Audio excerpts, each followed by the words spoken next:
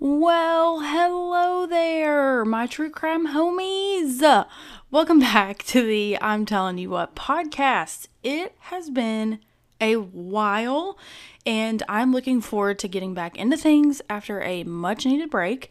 I didn't necessarily intend on taking a break, but I realized I needed one after starting a full-time job, being in school online, taking care of my child, all while my husband was away for military related things. There was just a lot going on, and I needed a minute to reconvene my brain cells because I had none. Let me tell you, all marbles were lost. But I hope you are all doing great and staying safe out there, more importantly, and that your summer was wonderful. I must say, it is now football season, and I am so pumped about it. I have missed football season so much. I don't know if y'all have, but oh my gosh, this is my favorite time of year. And that also means that spooky season isn't that far away. So this is just the best time of year. This is when all the fun starts. You know what I mean? So, speaking of spooky season, though, for this podcast, spooky season will begin October 1st. I have some major plans for October. And the episodes I'm going to put out are going to have some guests. I'm going to have some interesting stories to talk about. Some will be true crime. Some will just be spooky. Some will be haunted. All that good stuff. And I'm really looking forward to it. And I will also be pre-recording episodes so that I can get episodes out to you all in a timely manner and to keep from taking breaks all the time to get research done. Because I sometimes forget how time consuming it is to get research, and not only just research, but good research. I want to make sure that I do my due diligence rather than just hurrying through things just to get content out. That's not what I'm about. I want to make sure I look everything up in depth, look into every possible thing that I can, so that you can not only get the best stories, but so that way facts don't get twisted. And, unfortunately, there are going to be instances where that may happen. I think it could happen to any true crime podcaster or show or whatever, because sometimes, unfortunately, media outlets don't always put true information out there. So that goes for any story, though, not just the one I'm going to talk about today. So anyway, thank you so much for joining me today as we talk about this unsolved murder case right out of Jacksonville, Florida. I have been living here myself for a little over a year now, and I actually heard about this story on our local news station, News 4 Jax, back when this happened. And back then I was absolutely shell-shocked because the Jacksonville Beach area is a happening area, and if you live in Neptune, Jax Beach, Atlantic Beach, Ponte Vedra even, you know that this is a very family-oriented area. There's a lot of people with children that live in the beaches area. And you also have two major military bases here. You have Naval Station Mayport and Naval Air Station Jax. So between those two places alone, there are a lot of military families in this area, as well as retired people living on the beach. There's tons of schools. There's places to walk around, shop, all that stuff. It's just a very heavily trafficked area, which is why I was kind of frozen when this story came out, because you just wouldn't picture something as heinous as this happening in an area as nice as Jax Beach. And I think if you have been to the area or live in the area, you would say the same thing. That I also feel like that's the case for a lot of these true crime stories. It's oh my gosh, I could never picture that happening in my hometown. But all it takes is one crazy, sick person, and you'll learn that as we go about this case. But other than that, I don't really have any case updates for you right now because I want to focus all of our attention to this case. And for me personally, it's very important that I get this out and bring attention to it, because not only does the family want that, but they deserve answers. So Let's go ahead and talk about the case of Jared Bridegan, because I'm telling you what, people are disgusting and evil, and we are going to help this family and bring light to this.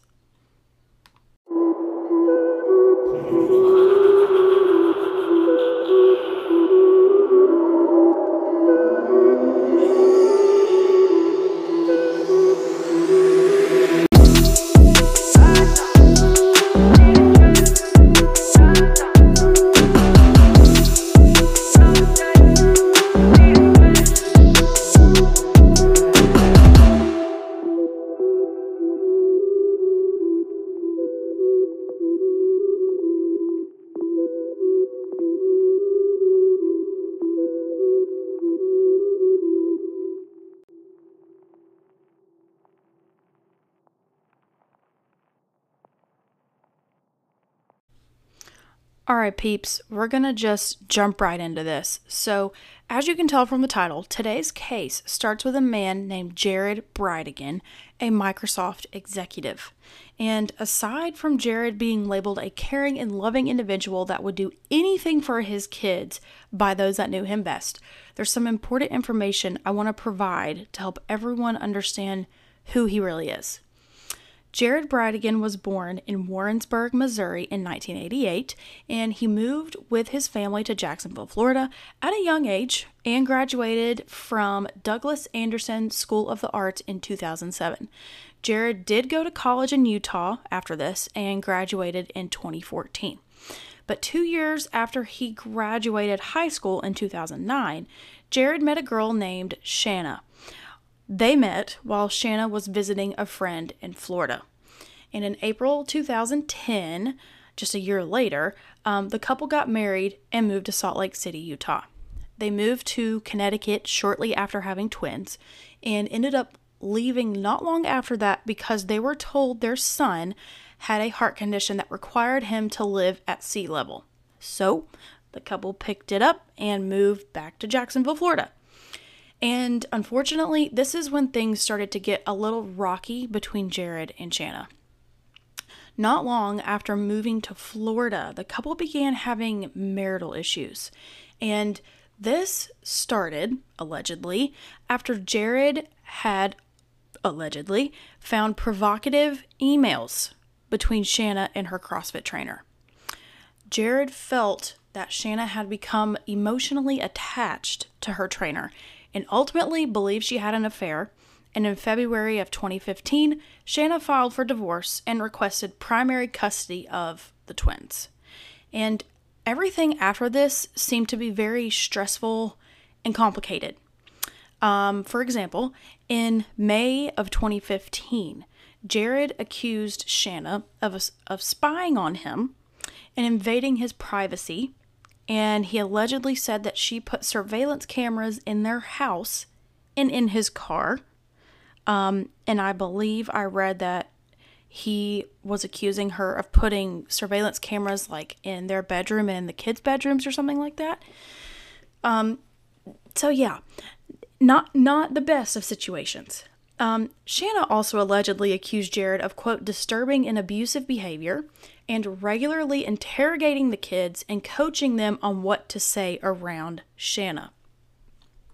Jared denied all of this against him and said, no, I'm the one being treated in a disparaging manner in front of the kids. But of course, Shanna denied this as well. So things went back and forth for a while. And there were actually, in fact, 300 entries made to their divorce filings. 300.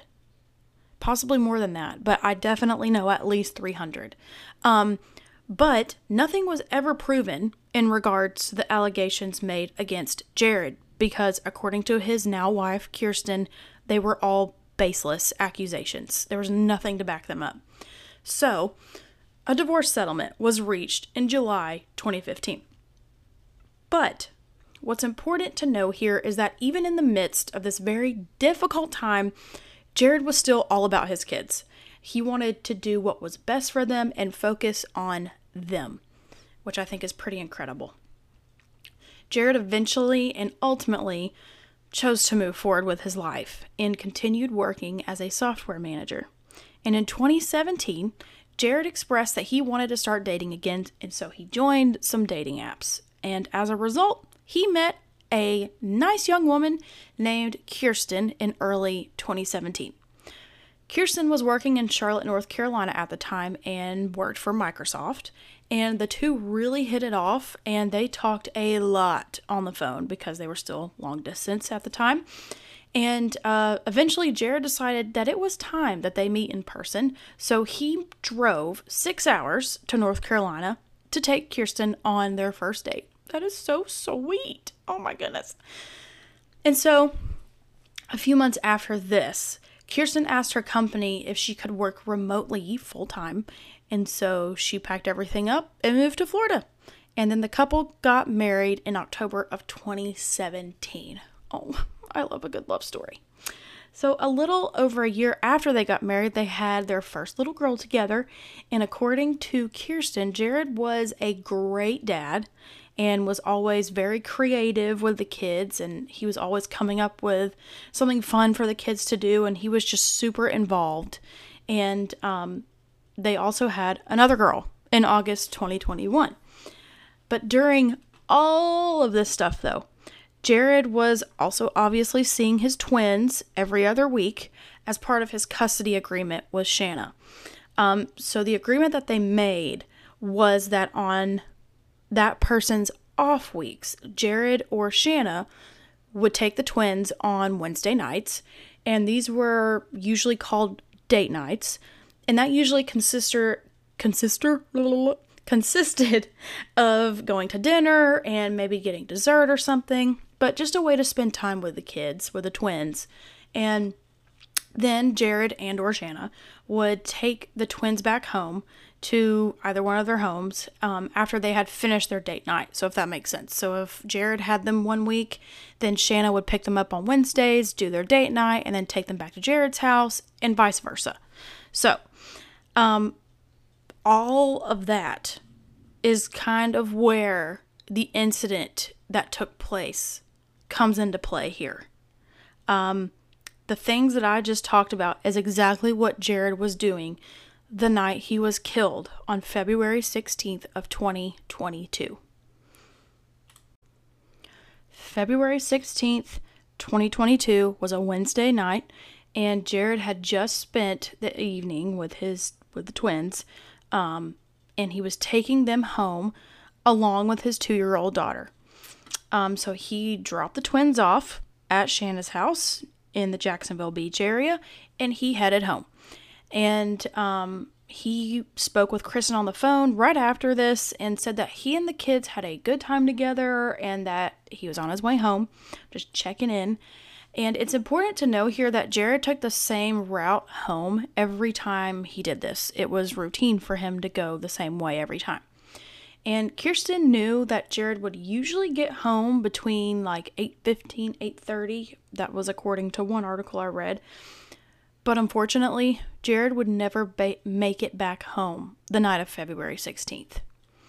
Not long after Jared and Kirsten's phone call had ended, Jared came across a single tire in the road in the area of Sanctuary Way North and Jacksonville Drive. Jared saw this tire, put his flashers on because, again, it's nighttime, and he got out of the car to move the tire out of the road, investigators believe. And this is when someone approached Jared in the street and shot him 3 times at close range. And Jared would unfortunately and tragically die at the scene. So you may be wondering, wait a minute, you just said his 2-year-old daughter was in the car. Yes, she was in the car the entire time this happened. A precious, little innocent 2-year-old girl just saw her dad get murdered. Officers were then called just after 8 p.m. after receiving reports of shots being fired in the area. Thankfully, some good Samaritans came to help with Jared's daughter and stayed with her until police were able to take her to the police station where she reunited with Kirsten. And during this time, Kirsten didn't know what was going on, by the way. She called him, texted him multiple times because she knew he would be home by a certain time. And when he didn't come home, she started to get very worried. And in an interview that I watched just a little bit ago, actually, to help prepare myself for this, to talk about this case, she said, I just knew something was off. And so I got in my car, and she said I was calling him from my car as I was driving, and she was driving the normal route that he would take to drop the kids off at Shanna's and then to drive back home because she knew the way that he would go. And she was like, I'm driving around, and then I'm calling him as I'm doing this, and I call him, and an officer picks up the phone and says that there's been an incident. We cannot tell you if Jared is okay or not, but you need to come to the police station right now. So that's where she went. And so she reunited with her 2-year-old daughter there, and she also received the news that Jared had been tragically killed and shot to death in the middle of the street in a neighborhood. So, when Jacksonville Beach police officers arrived on the scene at the front of the Lake Sanctuary neighborhood, they saw that Jared's SUV had been caught in the gunfire, and it was a miracle that his daughter wasn't harmed. And this really got to police officers. I've read several things where the police officers were like, anytime there's something like this involving little kids, innocent little kids, it just like, it messes with you. It hurts you, and it's painful. And I can't imagine what those men and women have had to deal with. And then when you walk upon something like that and see that she could have been harmed too, but thank God she wasn't. Wow. Wow. So people that lived in this area were absolutely stunned that something like this happened there because, again, like I said earlier, it's a very quiet and family-oriented neighborhood. And surprisingly, I actually work just a few streets over from where this incident happened. Like, I could probably walk there if I really wanted to. But I can attest to how pretty and safe this area is, and there are kids everywhere in this area. Everywhere. There's lots of beachgoers, people walking their dogs, people riding golf carts, street legal ones, and people riding their bikes, because it's a beach town. You know, that's what people do. They get outside. People also do this horrible thing called running. It's just a very active and happening area. So the fact that something like this happened, even to me, like I said, is just absolutely shocking. But I was actually thinking as I was researching this is how did this happen and not a single person saw it? I didn't really fully comprehend how at a neighborhood entrance where people are coming in and out that there wasn't anyone nearby. I mean, maybe because it was a Wednesday night in February, so school is in, but at the same time, it's like, how did no one notice this? And I think it's important to say that this definitely raised some questions among people in the area, people watching this on the news, myself. And as I was doing all my research, I was sitting here thinking, did someone plan this? And if so, which we'll get into in a second, how did they know that no one would be coming in or out of the neighborhood at that time? How did they know where to put the tire? How did they know what time to place the tire? How did they know no one would see the tire being placed? Right? You might be thinking the same things. So let's dive into that real quick. Okay, so 6 days go by after Jared's murder, and detectives declare that they believe the shooting was in fact targeted, and they went public with this information. I remember when they went public with this information, and it was, dare I say, damning, because the police, they say what they mean. Does that make sense? Because they don't just come out and say whatever willy-nilly. What they tell the public is planned and has been vetted. Does that make sense? Like, they don't just say things to say them. They mean what they say.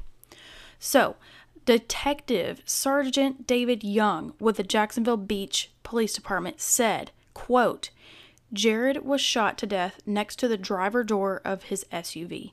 He had his emergency flashers on in his car so he could pick up the tire. There's a reason there's a tire in the middle of the road. There's a reason he was stopped here. End quote.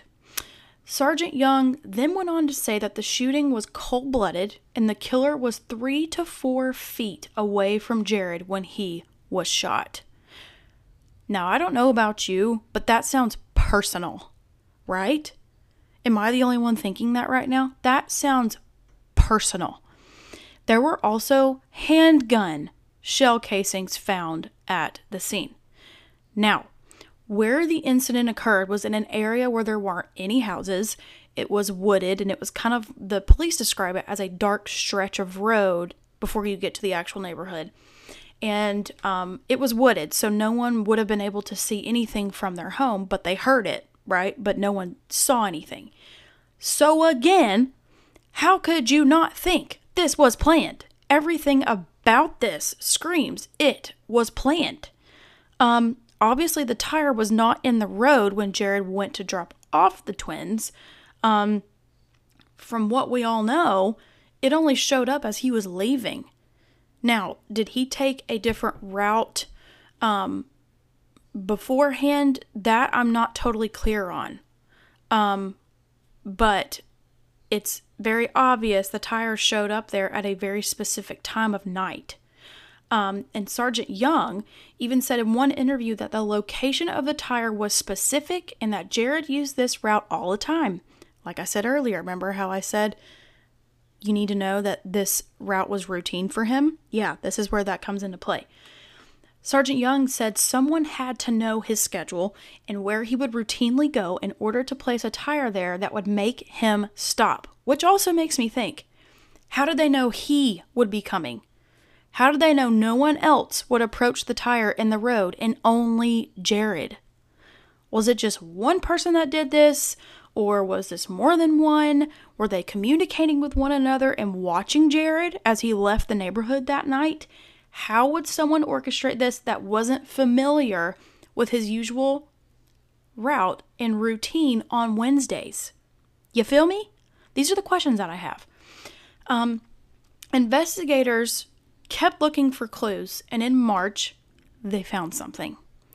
To this day, they cannot share what information they landed upon, but they issued a notice to the public, this is huge, asking for help in looking for a 2004 to 2008 Ford F-150, let me say this clearly, 4-door crew cab truck with a silver toolbox and silver running boards.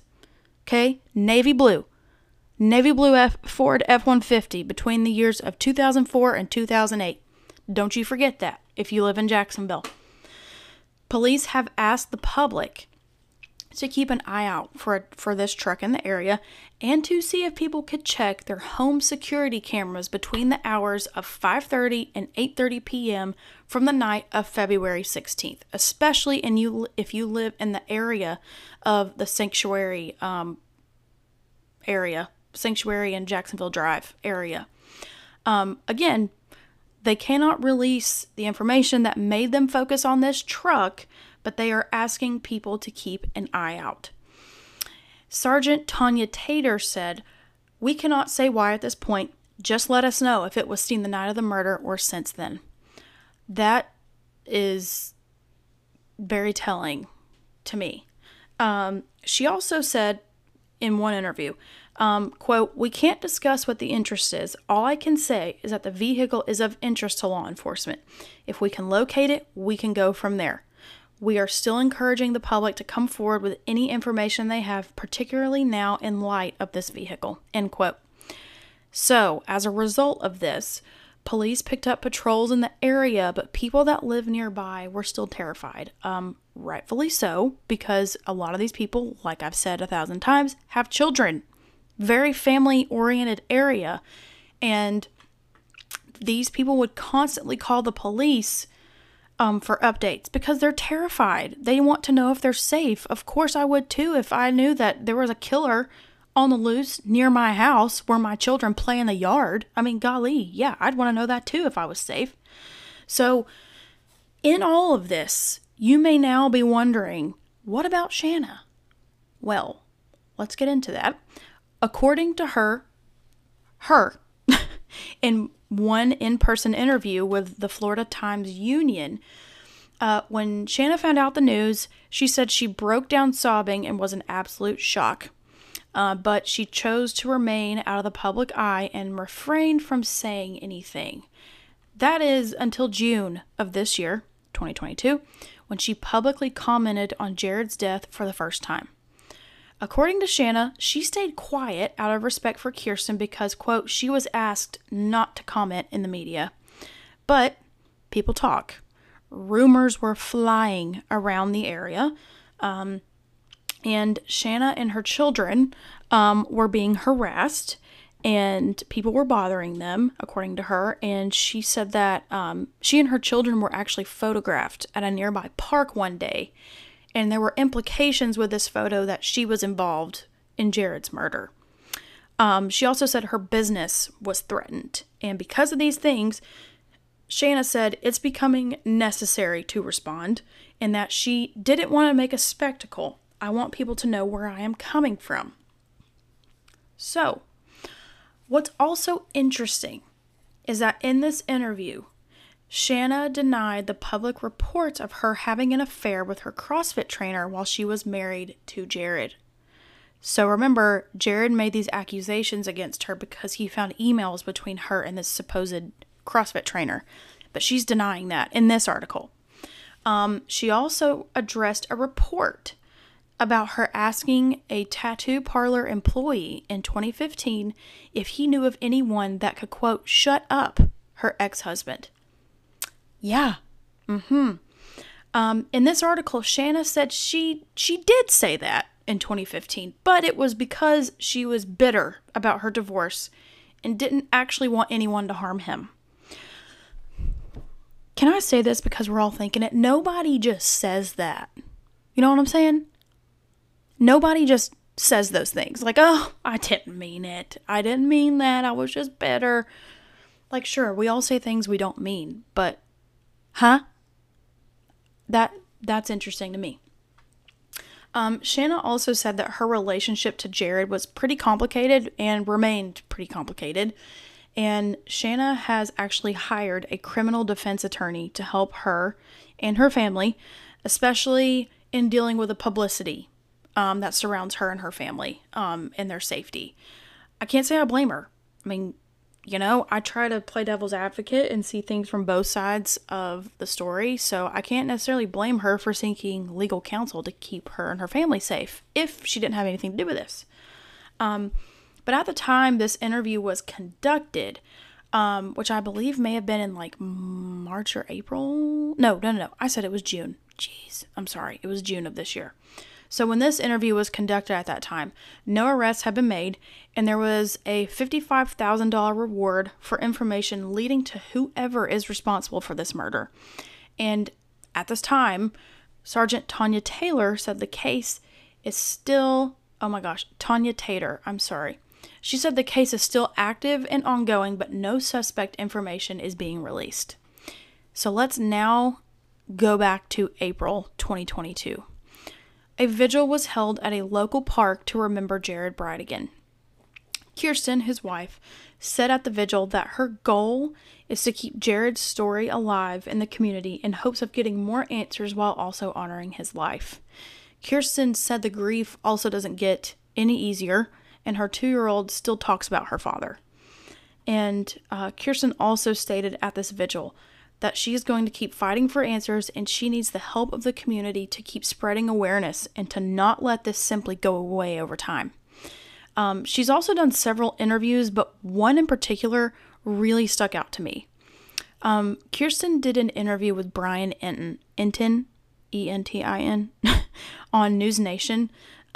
He's like one of my favorite reporters. I love him. But this interview with him was very eye-opening, and I'll be sure to link it in the show notes. You need to watch this. In the interview, Kirsten stated that she had her thoughts about Shanna possibly being involved, but she was never and will never say she explicitly was involved, because Kirsten's not about that. She's like, I just want answers. I just want to know what happened. I have my thoughts, but I'm not going to sit here and say, oh yeah, she definitely did it. That's not Kirsten. And I also do not get that vibe from her, that she's not just saying that. She means that. Kirsten did say, though, that the only people she knew that had problems with Jared were Shanna and her husband, Mario. Everyone else in his life, no issues whatsoever. Just them two. Another thing mentioned in this interview were a couple things that Shanna did. According to Kirsten, Shanna asked for Jared's death certificate just 12 days after his murder. Why? I don't know. I'm not totally sure about that. I read somewhere that it could be in regards to like Social Security when a family member passes away. I don't know. But apparently Shanna also asked Kirsten to make sure the library books, I guess that the twins borrowed from the library, she asked that they be returned to the school. Like, hey, don't forget. Who does that? Who does that? Not even 2 weeks after your ex-husband was killed? Who does that? But as this came out, there were a few more things that became public knowledge at this time. There was an article released on August 17th by the New York Post, and it revealed some pretty contradictory statements, especially contradictory because of what the public knew up until this time.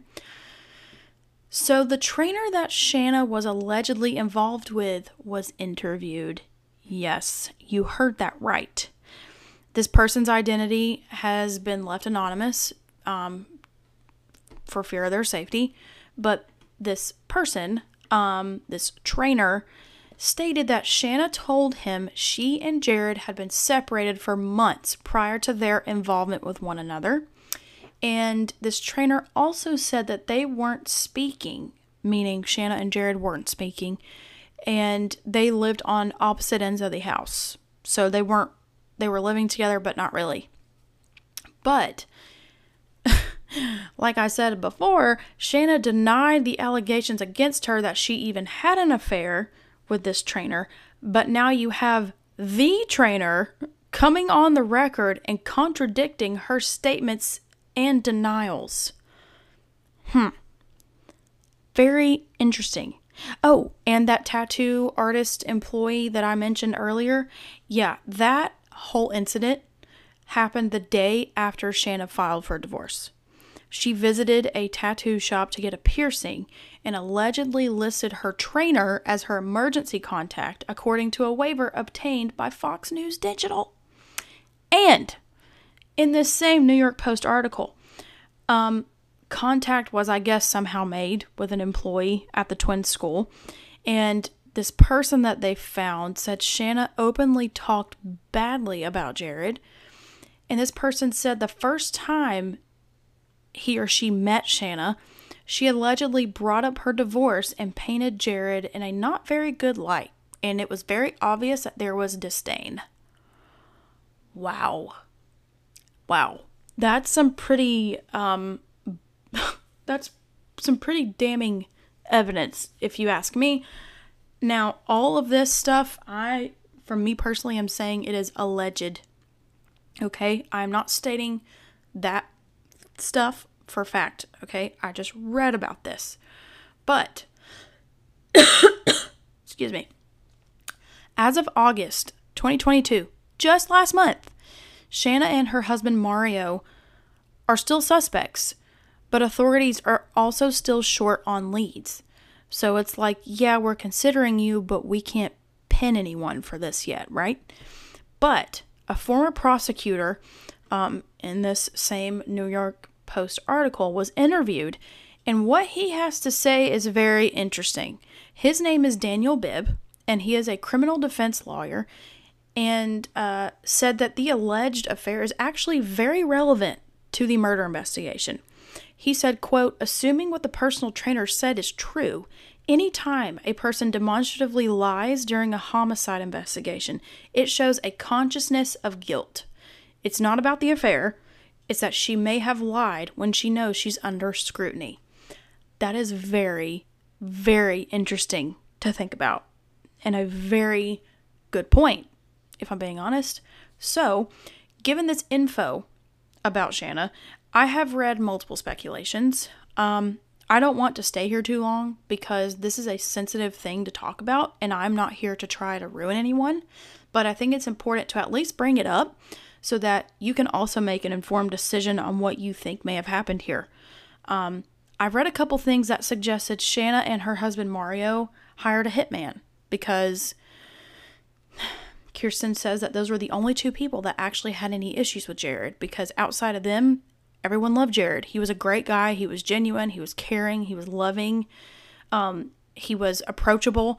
And she said the only two people that had issues with him were Shanna and her husband Mario. So, like I said, I've seen it speculated that they could have hired a hitman to do the job.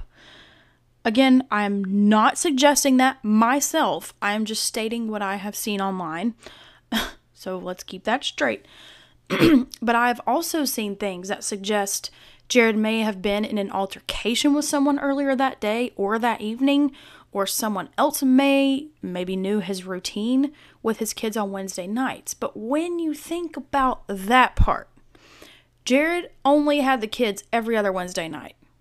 Okay? Like, hear me out for a second. I'm going to get into this. How did this person know Jared would be in the area on this particular Wednesday? Because again,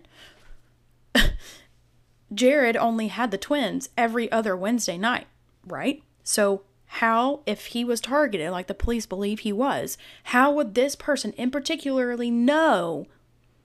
That didn't make sense. Sorry, my grammar language didn't make sense. How would someone know he was going to be in that place at that time on that Wednesday night of the week?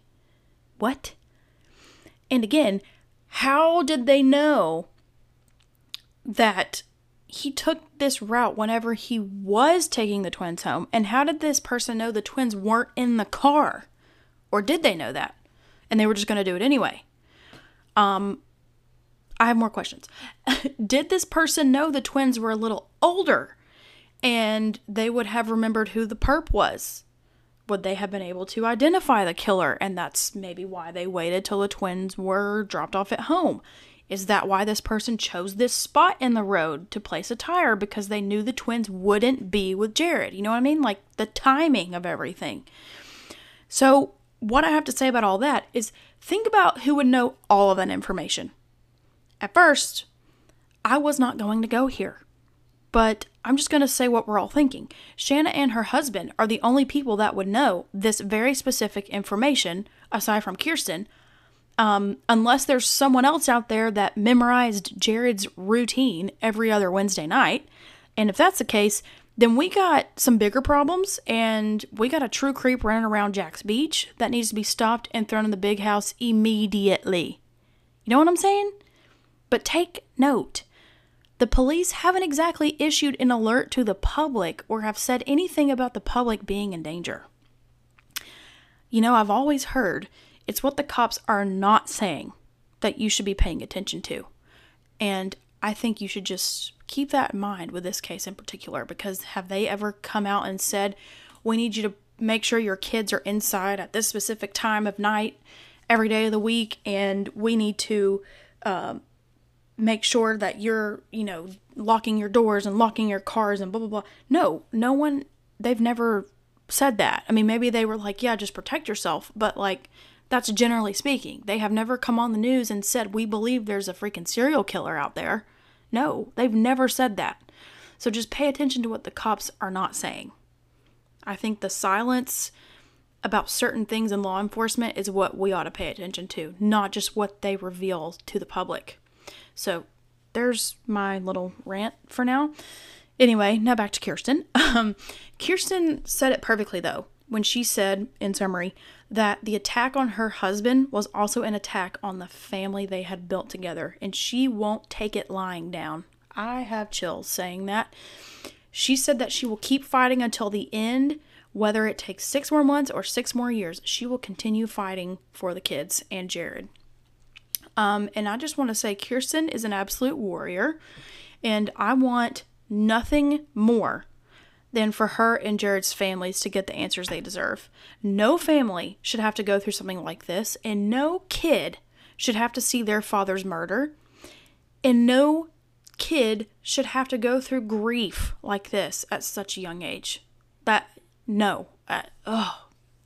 It breaks my heart. Like, I'm not kidding you guys, reading these cases, especially this one, it gets to me sometimes. And with this one in particular, I cried several times watching the interviews of Kirsten and just how emotional she is. It's hard to stomach all of that, you know? And I can't imagine how she feels. But as of now, no arrests have been made, and the Jacksonville Beach Police Department needs leads. They get hundreds of tips, and they have to follow up on every tip they receive, but they don't have any true leads. So, if you have anything to offer about this case, or you have seen that navy blue Ford truck, which, by the way, is a two-toned navy blue Ford F-150. It is navy blue on the top, and the bottom panel is like a silver or like a tannish brown with chrome runners, okay? I'm going to go freaking look for that truck myself. But if you have seen that truck, or you know anything, there is currently a $55,000 reward for information of Jared's murder and or murderer, and the Jacksonville Beach Police Department asks that you call them at 904-270-1667. To close this one out, I want to say one thing. This is not just a true crime case to me. This is someone's real life. This is a heartbroken family dealing with an insurmountable loss, and they are trying to navigate life while living in fear. And I can't imagine the things that they have had to go through. And side note, just one of the things that this poor family has had to endure, there was a news, breaking news thing that came out in April this year. And apparently, Kirsten caught someone on their home camera walking around their house. But their neighbor across the street was pulling out of their garage, and it looks like it may have spooked the person. But in the video, you can very clearly see someone is around her house. And she said she called her neighbor, who is ex-military, and he brought his dog over and checked her whole house out because she just felt so unsafe. Those are the things that this poor family is having to deal with right now. Who that was, I don't know. Could it be related to the murder? Possibly. She said that happened exactly a week after her husband was killed, but it wasn't really brought out and spoken about to the public until April. But she said the timing of that was just so weird because it was like exactly a week after Jared was killed, and there's somebody creeping around her house. Like, I can't imagine. I get paranoid when I see someone parked outside my house and they sit there too long. You know what I mean? That's just crazy to me. But again, if you have any information, please call the police department or call Crime Stoppers at 1-866-845-TIPS, TIPS. You can also follow Jared's wife, Kirsten, on Instagram at JusticeForJaredB. And Kirsten, if you somehow end up hearing this, please know that I am praying for you, your family, and I pray that justice is brought soon and swiftly. I pray your family stays safe and protected, and that you can all have the rest that you need and deserve. Jared seemed like a very special person, and from one mom to another, you are my hero. 1000% my hero. So you guys, that's all I have for you today. I know this was a very heavy one, but it's important I brought this one to you because I want to shed some light on this, get this out there even more with my little tiny podcast. But as I've said before, all it takes is one person to know something that could change everything. So if you are that person, please do the right thing and call Crime Stoppers or the Jacks Beach Police Department. I will have all of their numbers, all of that in the episode show notes. So I hope you all have a great day, night, morning, whatever it is, walking your dog, walking yourself, doing that wonderful, horrible thing we call running. I'm just kidding. Just please stay safe out there, okay? Be vigilant, stay safe, take care of yourselves, take care of the people around you. Links for everything will be in the episode description. I love you guys so much. Thank you for joining me today, and I will see you on the next one. Bye!